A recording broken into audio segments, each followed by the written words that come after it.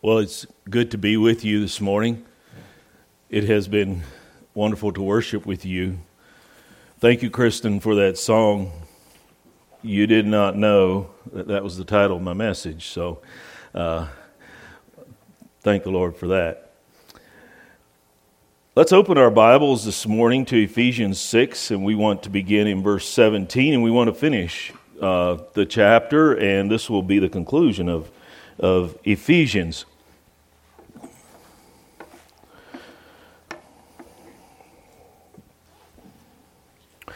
Beginning in Ephesians, and we're going to back up. I want to back up into verse 10 so that we get the full context of this passage. Finally, my brethren, be strong in the Lord and in the power of His might. Put on the whole armor of God, that you may be able to stand against the wiles of the devil. For we do not wrestle against flesh and blood, but against principalities, against powers, against the rulers of the darkness of this age, against spiritual hosts of wickedness in the heavenly places.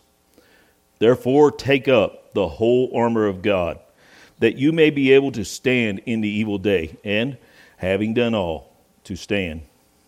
Stand therefore, having girded your waist with truth, having put on the breastplate of righteousness, and having shod your feet with the preparation of the gospel of peace.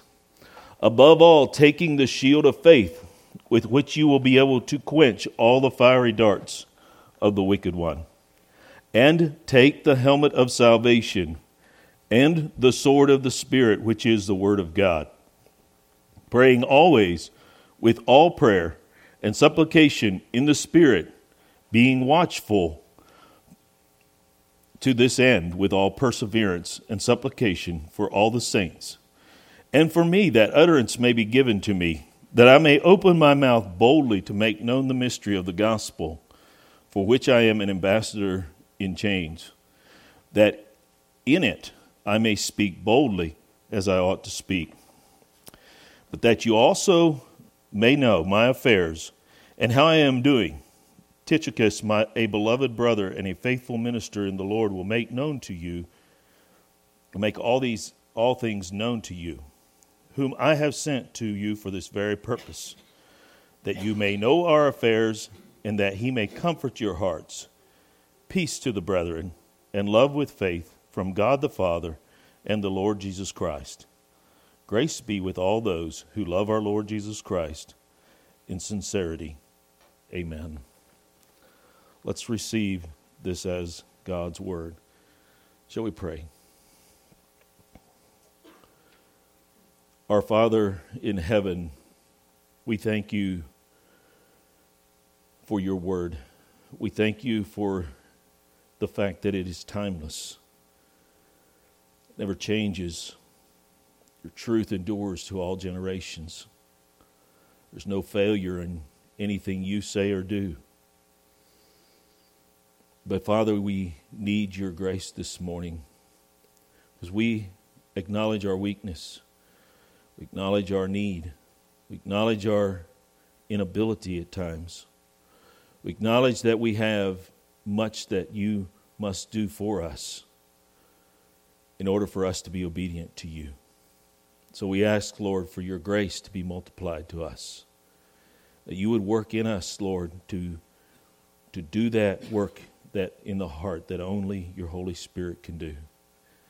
Father, as the Holy Spirit goes through this church, I pray, Father, that we would become inflamed with the truth of your word, that our love would increase for you, our hearts would burn for your righteousness, that we would be faithful to speak those things which we have seen and heard from you.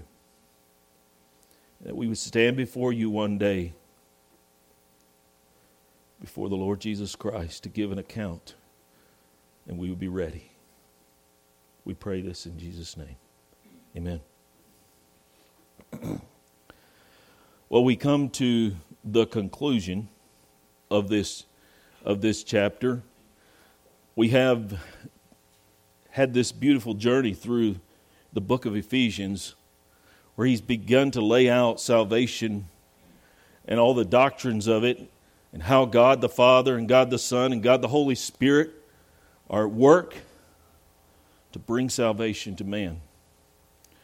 As we came through the middle part of the book, we saw how that we are to act, we're to work, the things that should be at work in us, the things that we should not be involved in, that we should be putting away, and the things that we should be putting on.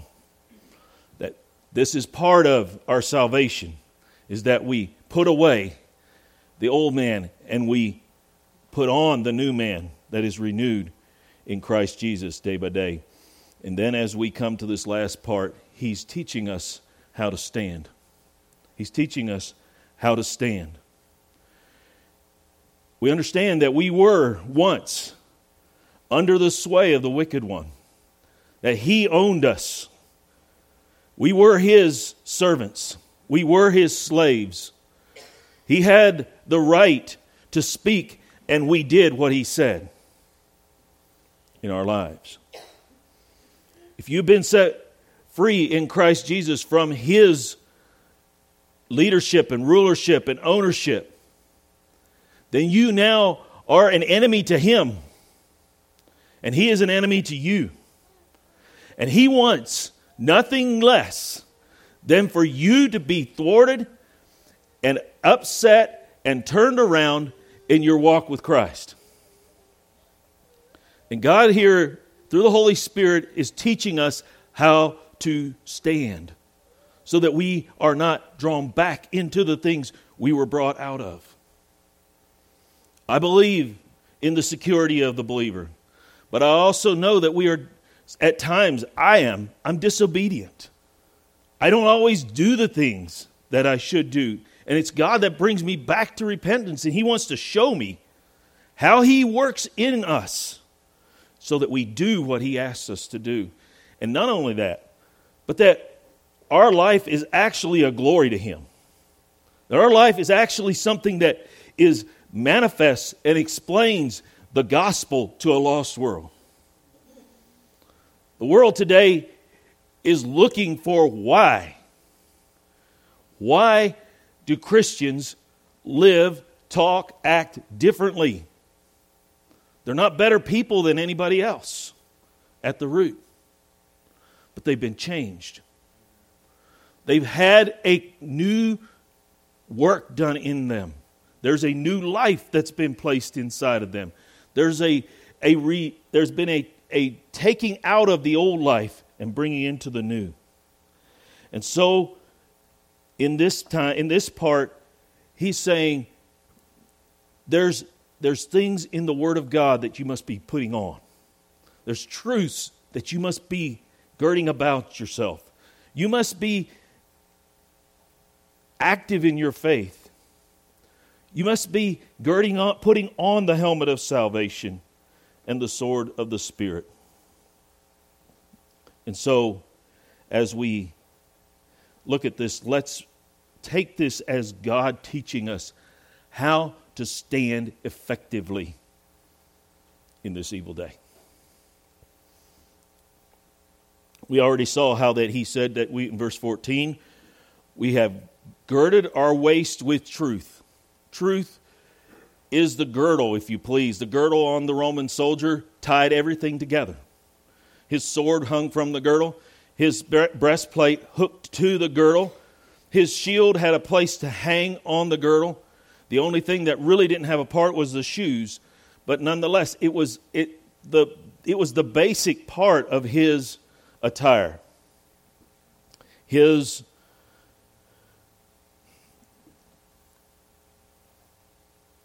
waist was girded with truth. And as a believer, every single thing we deal with comes back to the truth. Jesus said it's for the truth. That's what he told Pilate. It's for the truth that I came into this world, that I may bear witness of it. And it took him to his death. If they have done this to the master of the house, will they not much more do it to his servants? That if we will stand for the truth, it's going to cost us. But it will not cost us what it would cost us to not stand for the truth. This is why of the 5 men that went to South America and were martyred, Jim Elliot said, I'm trying to get the words exactly right, but he said, I cannot, so much that we're going to give up what we cannot keep to gain what we cannot lose. We're going to give up. We can't keep this life. It's getting away from us. It's going away from us. But we want to gain what we cannot lose. We can't afford to lose the crown of life. We can't afford to lose our reward. That's something that's more precious than life itself here. And that's how the Apostle Paul wants us to see this. Sliding back into our sin is not an option. And so, he says, stand therefore. And in the end, he says, having done all, stand. This is a battle of the last man standing. This is the battle of the one who stands to the end. It may not be perfect, may not be.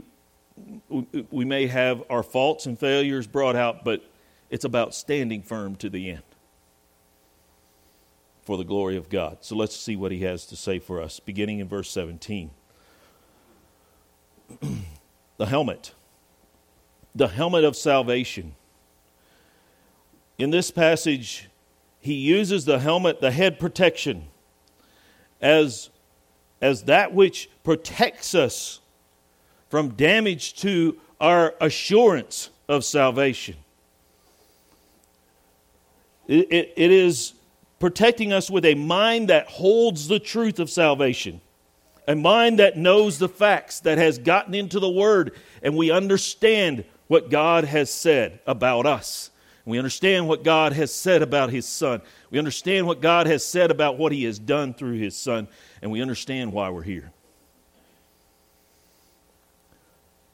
Not only that, but this has given us a love for the Lord Jesus Christ. Our hearts are inflamed with a passion to glorify God and to know Him and to enjoy Him. When we were once enemies and alienated, we hated Him. And now we love Him. Whom having not seen you love. And you now rejoice with joy unspeakable and full of glory. A will that chooses the ways of salvation. This all is the protection of the head. You see, you understand that as Satan gets in your head, he's got the rest of you. Our biggest problem is how we think. And it affects how we believe. It affects what we do. It affects what we love and what we hate. It affects how we choose to live our lives. It affects all those things. Not only is it about a head knowledge, but it's also about a heart assurance.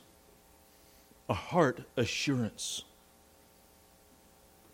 Salvation's assurance of salvation is a protection for us. We need to know where our security is. Turn with me, go hold our finger here, but turn with me to John 10. To John 10, and I want to read verses 27 through 30. I know that for many this has been a controversial scripture, but it is key to what Jesus says and what the Apostle Paul has to say here. Beginning of verse 27. I want to back up to verse 26. We know that the Jews were not believing him. Verse 26, he says, but you do not believe. And why does he say they do not believe? You do not believe because you are not of my sheep, as I said to you. My sheep hear my voice, and I know them, and they follow me. And I give them eternal life, and they shall never perish, neither shall anyone snatch them out of my hand. My Father who has given them to me is greater than all, and no one is able to snatch them out of my Father's hand. I and my Father are one. He says, the reason you're not believing what I say is because you're not my sheep. What does he say his sheep do? His sheep hear his voice and they follow him. He doesn't do this by external coercion, manipulation, threatening, using harshness, but it's by love. They follow him. They do follow him by love. They love him. But let us note verse 28. I give them eternal life. The thing we must know, if you are a child of God, is that Christ has given you eternal life. It's not 5-year life. It's not 10-year life. It's not 25-year life. It's not 50-year life. It's eternal life. It's not a life that lasts until we're almost done and then falls away. The life that Christ came to give is eternal life that goes to the very end and holds us faithful to the very end. He says, I give them eternal life. They will never perish. They shall never perish. Neither shall anyone snatch them out of my Father's hand. Out of my hand, sorry. Neither shall anyone snatch them out of my hand. And he said, they are in my hand. And nobody is able, nobody has the power, nobody has the ability to take them out of my hand. Now let's notice what else he says. My Father who has given them to me. And let's understand what this looks like. So God the Father took us as the children and gave us into the hand of Jesus Christ. And when God gave us to Jesus Christ as a bride, he says, no one is able to snatch them out of my Father's hand. And if you please, God took us, placed us in the hand of Christ. And if you can break the bonds of Christ and of God, then you can get to the believer and undo his salvation. Folks, that's an impossibility. That's what we must know going into this fight.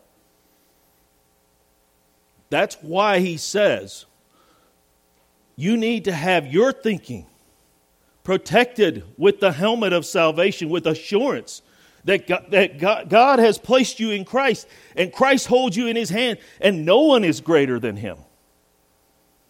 Not principalities, not powers, not things present, not things to come, not height nor depth, not angels, not things that are present here on this earth. Nothing is going to take us from the love of Christ. And so what we do is when we go into the fight, we go into it confident of one thing, that Christ has done something in our lives that in eternity, that time will not reverse. We can't undo in time what God has done in eternity. Now, however, we have assurance. And sometimes our assurance is not what it ought to be. Assurance is how we feel about this, what we think about this, how we see it. And that's where Satan wants to get in. He wants us to think we don't have something that we actually have. He wants us to think that we're subject to him yet. He wants us to think that we are still on our own. And that's why he says, for a helmet, the hope of salvation. 1 Thessalonians 5 and verse 8 is very clear about that. In verse 8 he says, but let us who are of the day be sober, putting on the breastplate of faith and love, and as a helmet, the hope of salvation. When the Bible talks about hope, it doesn't talk about, well, I wish for something. It doesn't talk about, I think maybe, I hope it doesn't rain tomorrow, or I hope it does rain tomorrow. That's a wishful thinking. What the Bible talks about when hope of salvation is talked about, it means a right and a eager expectation. I expect this to be the reality, my salvation. And what he's simply saying is that we have experienced what it means to be cleansed from our sin and to be saved, but we battle in this world where we're fighting the influences of the enemy, and one day we're going to have that salvation complete. And so we're looking for that day in hope, in expectation that this is going to be finished one day and I won't fight sin anymore. I'll be in the presence of God where His perfect peace and love reign. And this is why we must know the truth. And it's that truth that must assure us that we are His. Knowing that we are His and that His salvation is ours. Not because I'm so good, not because even because I want it so bad, though that's maybe the case. I want it to be that way, but because that's what He said. See, what God has said transcends anything we feel or think. And as we look to Him, our feelings, our actions, our experiences should respond properly to what He has said. And when we respond to what He has said, it fills us with the affection and with the feeling of security. The problem is that Satan often gets us to not respond, to respond in a way that's not right. And God wants us to learn what it means to put that helmet of salvation on, to learn the proper response, to hear His voice and follow Him. And as we do that, we will not experience defeat. The world will hate us because it hated Christ. Assurance is fed in our hearts as true fruit is growing from our lives. And if we go, I'm not going to take the time to go there, but if we go to 1 John 3, verses 13 to 15, he says that the one who is born of God loves his brothers. And he who does not love his brother is not born of God. That's one of the signs by which we can know we belong to God. Do you love those whom Christ has redeemed? Then that can be an assurance to you that God is at work doing something greater than you. And it can be a means of saying, yes, I'm weak, but I have His salvation. You realize that this is one of the things that's impossible for the world to do. They cannot love truly the children of God. In fact, they hate them because they hate Christ.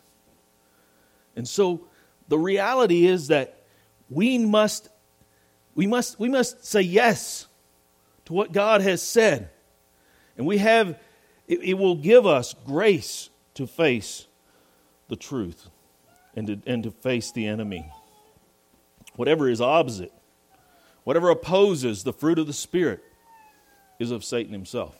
That's how true the fruit of the Spirit is. If it opposes or stands against the fruit of the Spirit, it's not of God.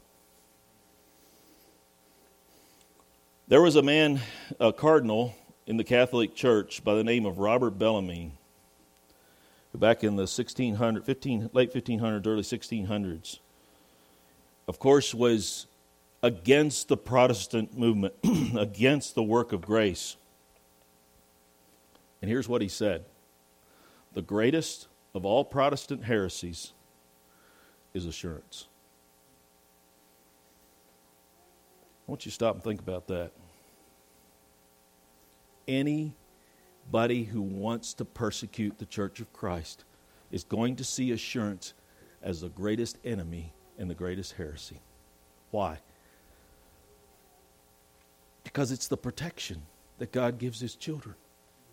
Assurance is why the martyrs went to their death with worship in their hearts, with songs on their lips, praying for their enemies, giving love to those who hated them, encouraging their brothers and sisters while they were being chopped asunder, sawn asunder, burnt, or drowned, or whatever it was.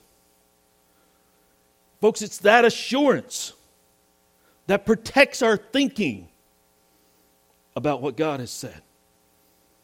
It's that assurance that will say, yes, I know that I may experience death, but there's a life that awaits me. That's why we have failed in this day to stand against the wiles of the devil, is because we don't know the truth anymore. Straight doctrine from the Scripture is not held to or preached. And we're not faithful in giving this doctrine to the lost. And when we back away from the truth, we give place for something else. And so I encourage you this morning, do not let Satan separate you from your knowing Christ and knowing His work in your life. I want to ask you this morning, is your mind properly grasping the truth about where you stand with Christ? Is your mind properly grasping the truth about where you stand with Christ? This is one of the things that Apostle Paul said over and again, that you are to know where you are. You are to be rooted in the faith. You are to be grounded in Christ. You know, one of the things we don't want to do this morning is give assurance to somebody who doesn't have the truth in them. That's a bad problem, because if you are assured and the truth is not in you, then you're just believing a lie and you'll be deceived. That's why Jesus said that many will say to me in that day, Lord, Lord, have we not prophesied in your name? Have we not cast out devils in your name? Let's put in there, have we not preached at Bonnaroo in your name? And they will say unto me, depart from me. Why? Somebody finish it. I never knew you. The truth was not in you. It didn't do anything in your soul and in your life. And for those that have a false assurance, that will be a terrible day for you. That will be such a disappointment, because you've labored, you've sweated, you've toiled alongside the true Christians, and yet you will be denied the crown of life because Christ is not your Savior. You are trying to be your Savior. That's why Jesus said, they're my sheep, and I lay down my life for my sheep, and I give them eternal life. When there was an exchange at the cross, Christ gave Himself for us and took upon Himself our sin, so that we might be made the righteousness of God in Him. And He was condemned by God as a sinner, though He never sinned. That is why God's wrath has already been poured out for every child of God, and it was poured out on our Lord Jesus Christ. This is why, having not seen Him, we love Him. He took that wrath for us. It was our wrath, destined for us. He took it upon Himself. It's that we must know. Do your experiences and affections bear in them the fruit of the Holy Spirit? Do what you experience in your affections in the Christian life, do they bear fruit of the Holy Spirit? Unless they do, we have to ask ourselves the truth. Do I have the root of the issue in me? If the fruit's not there, is the root there? I don't mean, could you say, I'm not talking about, could you say, well, I could be better at this, or this could be different, or this could be, we can all say that. We can all say we should pray more. We can all say that we should be more in the Word than we are. We could all say we should testify and witness more boldly than we do. I'm asking, is there any fruit there? And what you see there, is it yours or is it God's? Is it what I have done or is it what God has done in us? Brother talked this morning about how his faith has increased as he looked back over his life. He saw that God was at work in him. That's exactly what he's talking about here. Assurance of salvation is the strength that will keep us in love with Christ to the very end. The hope of seeing Christ and being with Him was far greater for these people. And you could say for the Apostle Paul, the hope of seeing Christ and being with Him was far greater than the present affliction and trouble that he was in. We must go into the battle with that mindset. It doesn't matter what this is going to cost me. The temporal cost is just temporal cost. What will be gained will be eternal glory. Eternal life in His presence. Let's move on. Let's go to the sword of the Spirit. Well, not only are we to take up the helmet of salvation, but we are to take up the sword of the Spirit. This is the only offensive weapon that He gives us. Everything else is to defend ourselves, to protect ourselves, and He gives us this weapon to use offensively. This Word of God, this sword of the Spirit. And we're going to turn to Hebrews 4, beginning in verse 12. I'm sure we know this by heart, but let's just go there and let's look at it. Hebrews 4 and in verse 12, as we understand what the Word of God does and what it is. He says, "For the Word of God is living and powerful and sharper than any two-edged sword, piercing even to the division of soul and spirit, and of joints and marrow, and is a discerner of the thoughts and intents of the heart. And there is no creature hidden from His sight, but all things are naked and open to the eyes of Him to whom we must give account." I want us to understand that the Word of God that we have is a sword that must be turned upon us. It must divide rightly in us. And only as we understand where the Word of God divides and how it divides, are we going to be able to understand how it should divide and what it should say to others. Many people take up something out of the Word of God and they take one verse or two verses or one section and they hold it up and above the rest. But if the sword will do its work, if the Word will divide where God divides and pull together what God pulls together, then we must get behind the Word and let the Word do the work. If I'm in charge, if I'm trying to take control of the Word, and I want to dissect it the way I want to dissect it, then I've called myself God, and He's got to be subject to what I think of His Word. But what we need to do is lay ourselves on the operating table, and this Word must dissect us. It must cut us open and do the surgery. And the grace that God gives from His Word is far greater than the injury that comes by His divisions. One of the things that we must understand is that our problem with our sin is that we adhere to Satan's doctrine. Satan's doctrine, if we go back to the Garden of Eden, has always been he's going to put together what God has separated. He's going to make indistinguishable what God has distinguished. And he's going to then he's going to divide what God has put together, and he's going to separate what God has put together. The truth of the matter is that when we take up the Word of God, we're taking up God's mind. And Satan's doctrine has filled our minds so that we don't think as we ought to think.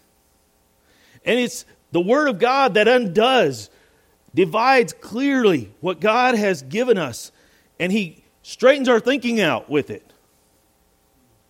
I'm not here trying to straighten your thinking out as much as I want God's Word to take root in your heart so that God can put you where He wants you. The reason that they fell to Satan in the Garden of Eden because they did not separate where God separated. They did not distinguish where God distinguished. They could have all the fruits of the garden, every one of them, except from that one tree. God put a division, He put a distinction, He put a separation there. He says, don't eat of that. And what did Satan do? He made so that it was just to be like any other tree of the garden. You ought to be eating of this. See, our problem lies in the fact that when we understand Satan's scheme so well, we don't see what the Word of God has to say. And when Satan gets his scheme worked in our lost souls, he builds a fortress there. There's a palace that he takes over in the mind and in the heart. The Word of God is to be used to take those fortresses down, to cut them apart, to divide between soul and spirit, to rightly lay open all that has been hidden. Because that's the way He sees it. It's all open to Him. Let's turn to 2 Corinthians 10. In 2 Corinthians chapter 10, we have this passage that is so enlightening. It demonstrates what God does through His Word.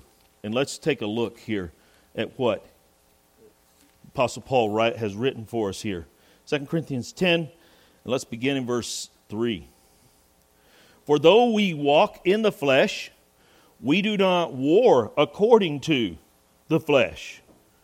For the weapons of our warfare are not carnal, but are mighty in God, for pulling down strongholds, casting down arguments, and every high thing that exalts itself against the knowledge of God, bringing every thought into captivity to the obedience of Christ, and being ready to punish all disobedience when your obedience is fulfilled. I want us to look carefully here. Paul is speaking in figurative terms, and he says, we're in a war, but we're not warring like with guns and with missiles and with bombs and with swords and spears and arrows. But what are we? It's not a warfare in the flesh. So it's not going to be a battle according to the flesh. Do you understand that? When we battle, we have physical activity that goes on. When we war in the Spirit, it's not dependent on how good we can battle. It's dependent upon what God has said and what He is doing. So it's a different kind of warfare, and it has to be fought in a different manner. Let's look at this. The weapons are not even carnal. They're mighty in God. They're spiritual weapons. It's the Word of God. See, what Satan has done is he has brought in arguments. Those arguments are really the philosophies, the ideas that are against God. For instance, in the garden, God has not said that you shall not eat of the tree. God knows that the day you eat of it, you will be like gods. Where did that come from? It was a philosophy that Satan sold to them and they held up as something they wanted, and it brought them to disobey God. You see, those things are planted in us ever since that, from day one after the fall. Every human being is born with a mindset to the philosophy that Satan would sell to him. Some people are exposed to it more. Some people are exposed to it less. But it does not rid us of the fact that we are bound by birth to think and to submit to the philosophies and the ideas of Satan. That's what puts the fortress in our heads and in our hearts. That's where strongholds of wickedness come from. And you got to go deeper. You got to go deeper than just trying to get us to quit the outside actions. If you don't go to the heart and deal with the fortress in the heart, you don't deal with the problem. For years in my garden, I've been cutting off this stuff called Johnson grass. And so this year I kind of went after some of it with a vengeance, trying to see if I could get to the root of the issue. Boy, that's a job. Because when you dig under the surface and you begin to uncover what's in that behind, I know now why those things don't die. There's a thick root that's like a branch of a tree under there. And when you cut one off, it sprouts another one somewhere else. And all you have to do is break that and it'll grow a sprout off of that. You see, the word of that's a little bit like the way our sin is. There's a root there. There's a tree underneath there.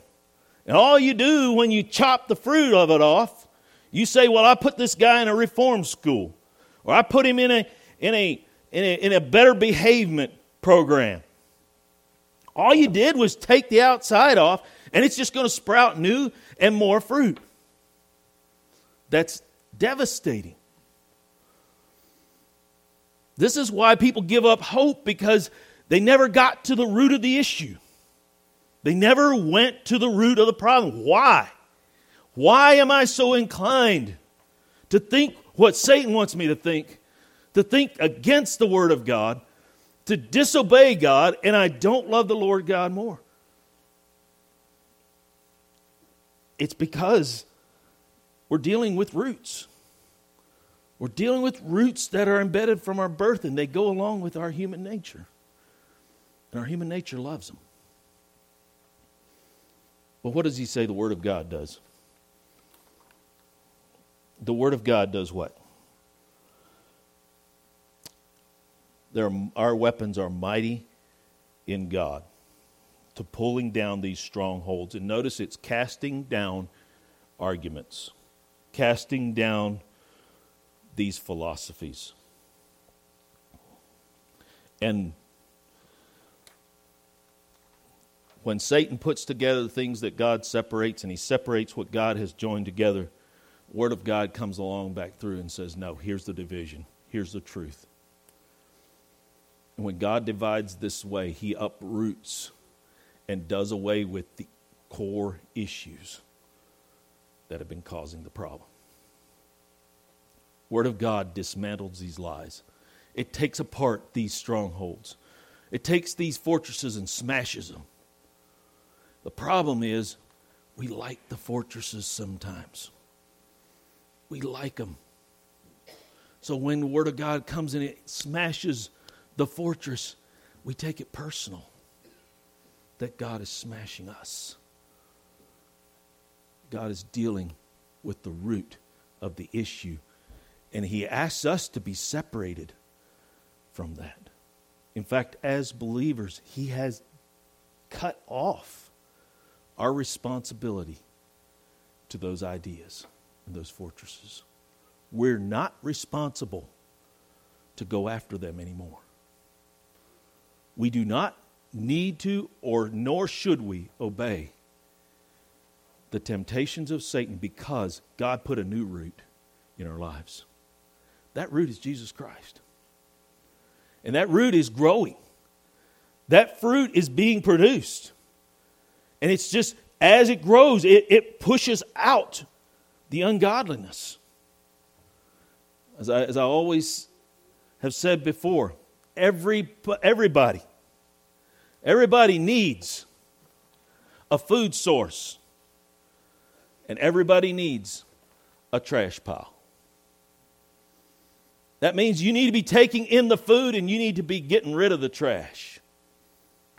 You need to be growing and putting off. And as this happens, the Word is what makes us able to see what's truth and what's error. It divides where God divides. It puts together what God puts together. That's what we want. That's where our life grows in abundance. And so he says, take up the sword of the Spirit. Because you must understand that this is the only source we have to know God. I know people like their visions and dreams. I know people like to say, well, the Lord told me this and thus. And I'm not going to get into that too deeply, only to say, get your instruction here. This is where God speaks. In fact, this one brother told me one day, he says, if you want to hear the Lord speak out loud, read your Bible out loud. That's God speaking audibly. Because when God speaks, He is never wrong. When we hear things in our minds, sometimes we're wrong about what we hear. Sometimes we're wrong about how we perceive what we hear. Sometimes we're not right in what we want to do about it. But when we go to the Word of God, we have what God has said. And that's why it's important that what we grasp is the sword of the Spirit and not our own. It cannot be the fabrication of the sword that I have made, even if I've engraved the Word of God into it. Satan knows how to defeat that. Satan has never defeated this Word. Jesus used it when He was tempted in the wilderness, and it was effective. So will it be effective in us if we will rightly divide and apply this Word.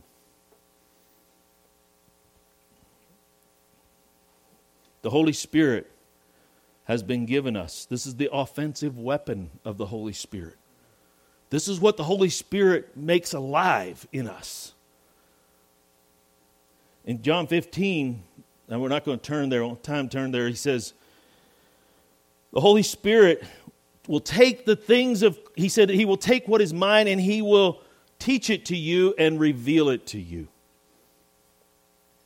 And literally is what God has said. What we have from the apostles is what God had desired for Christ to give to them when they were disciples of His, and the Holy Spirit revealed it to them and taught it to them. And that's why we call this the inspired Word of God, or rather the breathed out Word of God. This is what God said. I realize it's written many times in narrative form. There's other things included. But the intent and the content and the doctrine and the teaching and the truth is for us from God. So I want to ask you this morning, do you know God's Word? Do you know it? Are you in it? Do you meditate on it? Are you constantly looking to the Word of God to divide what you cannot understand should be divided and put together what should be put together? Do you obey God's Word? Do you act on what you hear and know from God's Word? Do you love it? And this is for me. Do we love it? Do we obey it? And do we know it? Lastly, let's look at the supplication of the Spirit. Verse 18, he says, praying always with all prayer and supplication. Always praying. Jesus went to the mountain alone to pray to his heavenly Father. It was a greater necessity for him to pray to his Father than it was for him to sleep. He prayed all night on the mountain. You know, would to God I would see prayer as that kind of necessity. That I would be giving up my sleep, or I give up my food, or I give up whatever I need to give up so that I could pray to God. But praying doesn't come out of a vacuum. Notice he says, praying always, at all times, in all places. Nothing's excluded here. Everywhere, anywhere, all the time is good, is what we should be doing with our prayer. Praying on your feet with all prayer. You know, when Christian, in that John Bunyan's Pilgrim's Progress, Christian's walking through the valley of the shadow of death. And he can't see, so he can't use what he knows from the Word of God, but he hears many things going on around him, and he feels the pressures of Satan upon him, and he senses that he could be just swept away by the lies, and he hears all these voices in his head. He became aware of the fact that he needed all prayer. All prayer. He said, I must take all prayer. Only God can know what's going on in my mind right now. I want to tell you, friends, this morning, God knows what's going on in your head before it even comes to your head. He knows the thoughts that we're going to think before we think them. The words we're going to say before we say them. Let's get into all prayer before the battle comes. Pray with all prayer while the day is at hand. You're going to come to the point of the night where that daytime prayer is going to be of so much benefit to you when you can't see what you're doing. Prayer is essential. What does that prayer look like? It's praying with all prayer and supplication. Supplication is that word entreaty, and you children had that in your lesson a few Sundays ago, where you were taught to entreat the Father, to ask the Father for those things in the Lord's Prayer. That we're to entreat Him for our daily bread. We're to entreat Him to lead us away from the evil one, or out of evil. And that's what entreaty is. It's asking the Father, and in this case, being watchful with all perseverance and supplication for all the saints. And it seems like Paul is calling all of them to assume the place that Christ assumes. To watch. Now, I'm not talking about headship. I'm talking about what he does. He watches over the church. And he's calling us to have the same heart and attitude that we watch. Not to be critical, not to be mean to our brother or sister, not to be unloving and unkind, but we are to watch for the things that would hinder the grace of God, and we're to pray about those things. We're to pray about those things. I was talking with one of my boys last night. I had a praying grandmother, and my dad's mom, and he will tell you that she prayed for her children and her grandchildren every day. And my son, we were staying there one time, so my son would be a great-grandson. And as he was walking past her chair, he saw a piece of paper on the chair, and he looked down and saw his name that she had written on that paper. I want you to know something. She had 10 children. She had 61 grandchildren. And she had, at that point, over 140 great-grandchildren. And she remembered them all every day.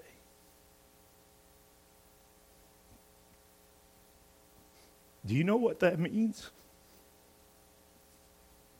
It meant so much to me to know that not only did she pray for my dad, she prayed for me. And she prayed for my son. Brothers and sisters, that's what we want to raise up. Praying people. There was a lot of things she couldn't do at that time anymore. But she could pray.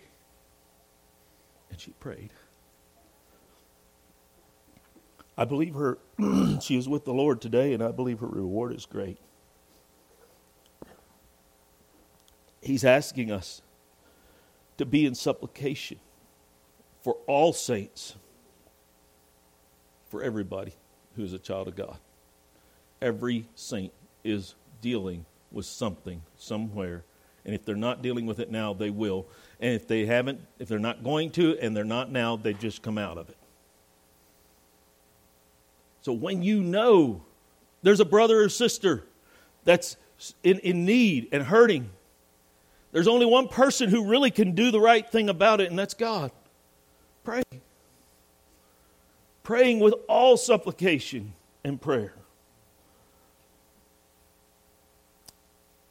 Verse 19, praying for utterance. The word utterance here means the ability to speak for God. Praying for the ability to speak for God.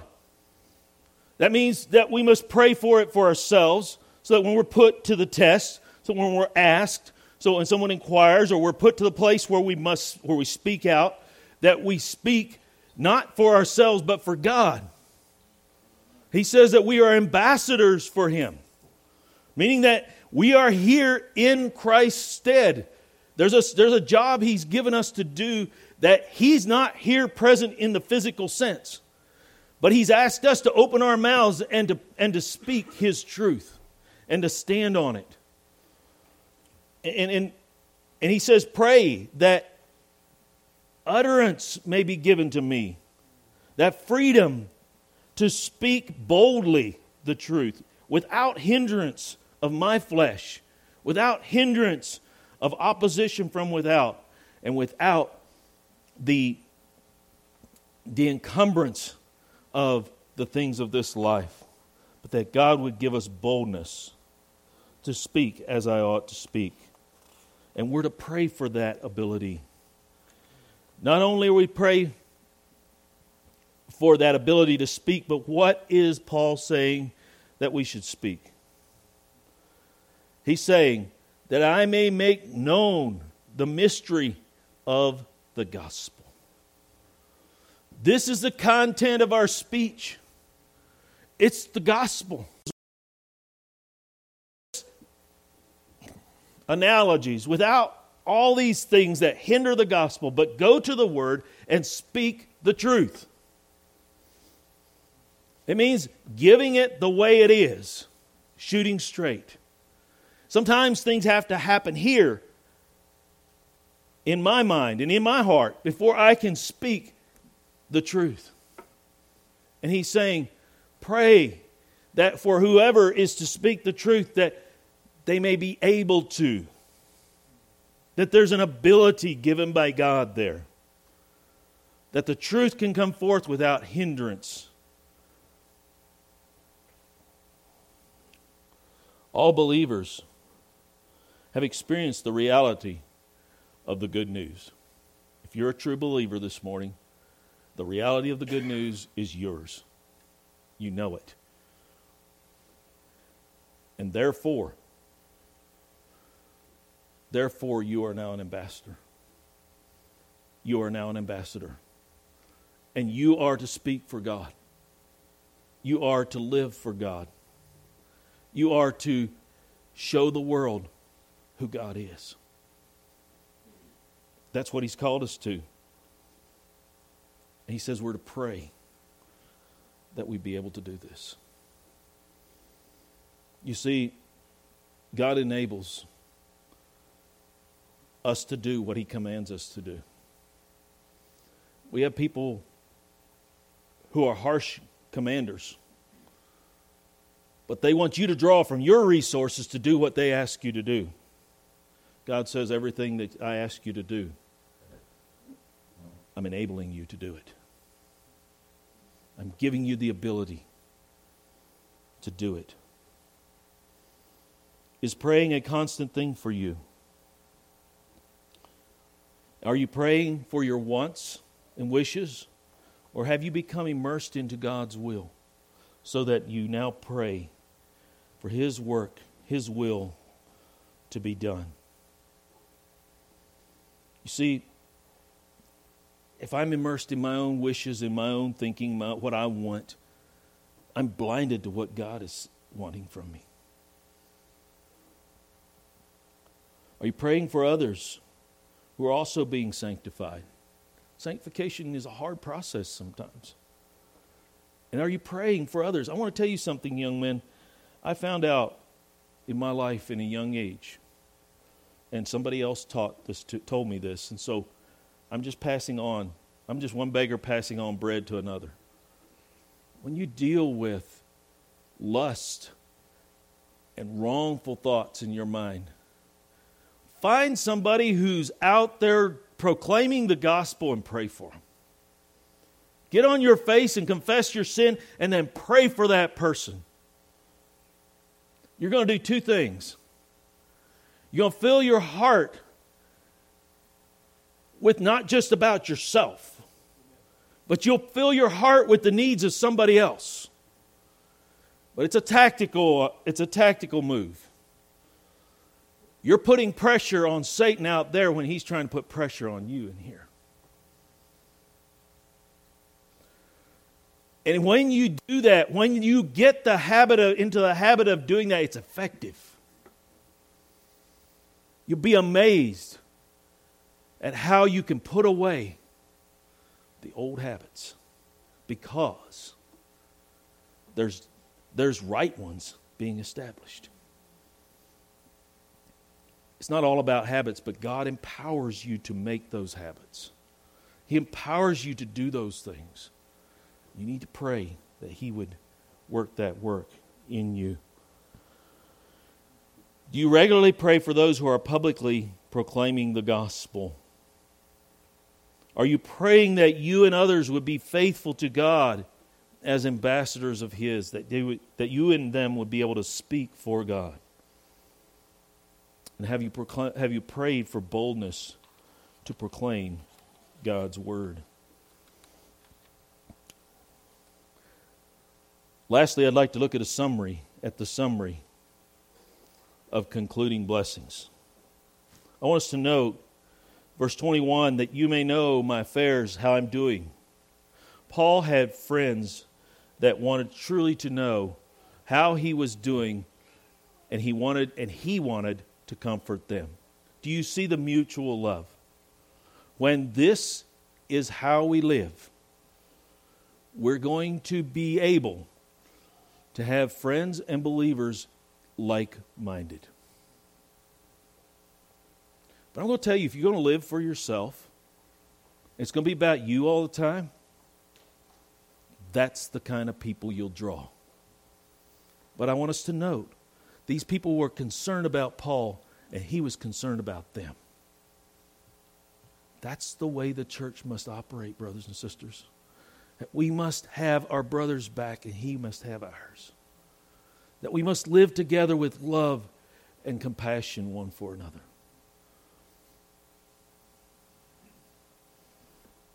Not only this, but Paul got to work alongside of faithful men. Notice he said, Tychicus, a beloved brother and faithful minister in the Lord, will make all things known to you. Paul got to work alongside of men who were faithful to the Lord. Listen, it's this living, it's this work of the Holy Spirit that produces faithful men and women. And when He produces faithful men and women, other faithful men and women want to come along too. It works that way. Faithful men and women are not looking for unfaithful churches. Faithful men and women are not looking for unfaithful preachers. Faithful friends are not looking for unfaithful friends. When you're faithful, you want others who are also faithful. And I would encourage you, let's be the church, the faithful church. that cares about more than our own little world, but we truly care about the gospel and each other. Lastly, Paul had a loving relationship with the church, and he blessed them in it. Notice he says, peace to the brethren. Love with faith from God, the Father, and the Lord Jesus Christ. Grace be with all those who love our Lord Jesus Christ in sincerity. He blessed them. He had good to give them, and he blessed them with it. We have, in conclusion here, the salvation and the Christian life have been addressed in this book. We live in a fallen world, and we're looking for a new heavens and a new earth wherein righteousness dwells. As Paul concludes this book, let's remind ourselves that while he wrote about these glories in Christ, and he wrote about how things are in Christ, and he wrote about the truths that we can anchor our souls upon, he did this while he was in prison. All this came from his time in prison. Listen, all of God's children are going to suffer. But I want you to look at the wealth that we have been given because somebody was suffering. John Bunyan wrote his Pilgrim's Progress when he was sitting in prison. And when he got out, he said he actually that's when he fell asleep. And he went on dreaming. He came back in, he was able to write the book again. So the prison, though it was a suffering, it was a blessing because it enabled him to write. So it is with suffering. Suffering is not just evil for the Christian, but God works it for good. And in the Apostle Paul's life, he worked his prison for good to the churches and now to us. God is the only one who can take the crooked stick of sin and bring straight truth and righteousness out of it. And so let's remember that as Christians are called to suffer, it is for the glory of God. God's going to do something right with it. If we suffer for his sake, we will also reign with him. Let's not think that if we follow Jesus faithfully that we will escape the suffering. But let us be filling our hearts with these truths. Let us be obeying them so that when our time comes to suffer for his sake, we will be able to do so with joy in our hearts for our God. Let's pray. Father, bless this word to our hearts. Lord, make us able to receive it, believe it, and obey it. Keep us from falling. And Lord, may you present us faultless before the presence of your glory with exceeding joy. Amen. You may be dismissed.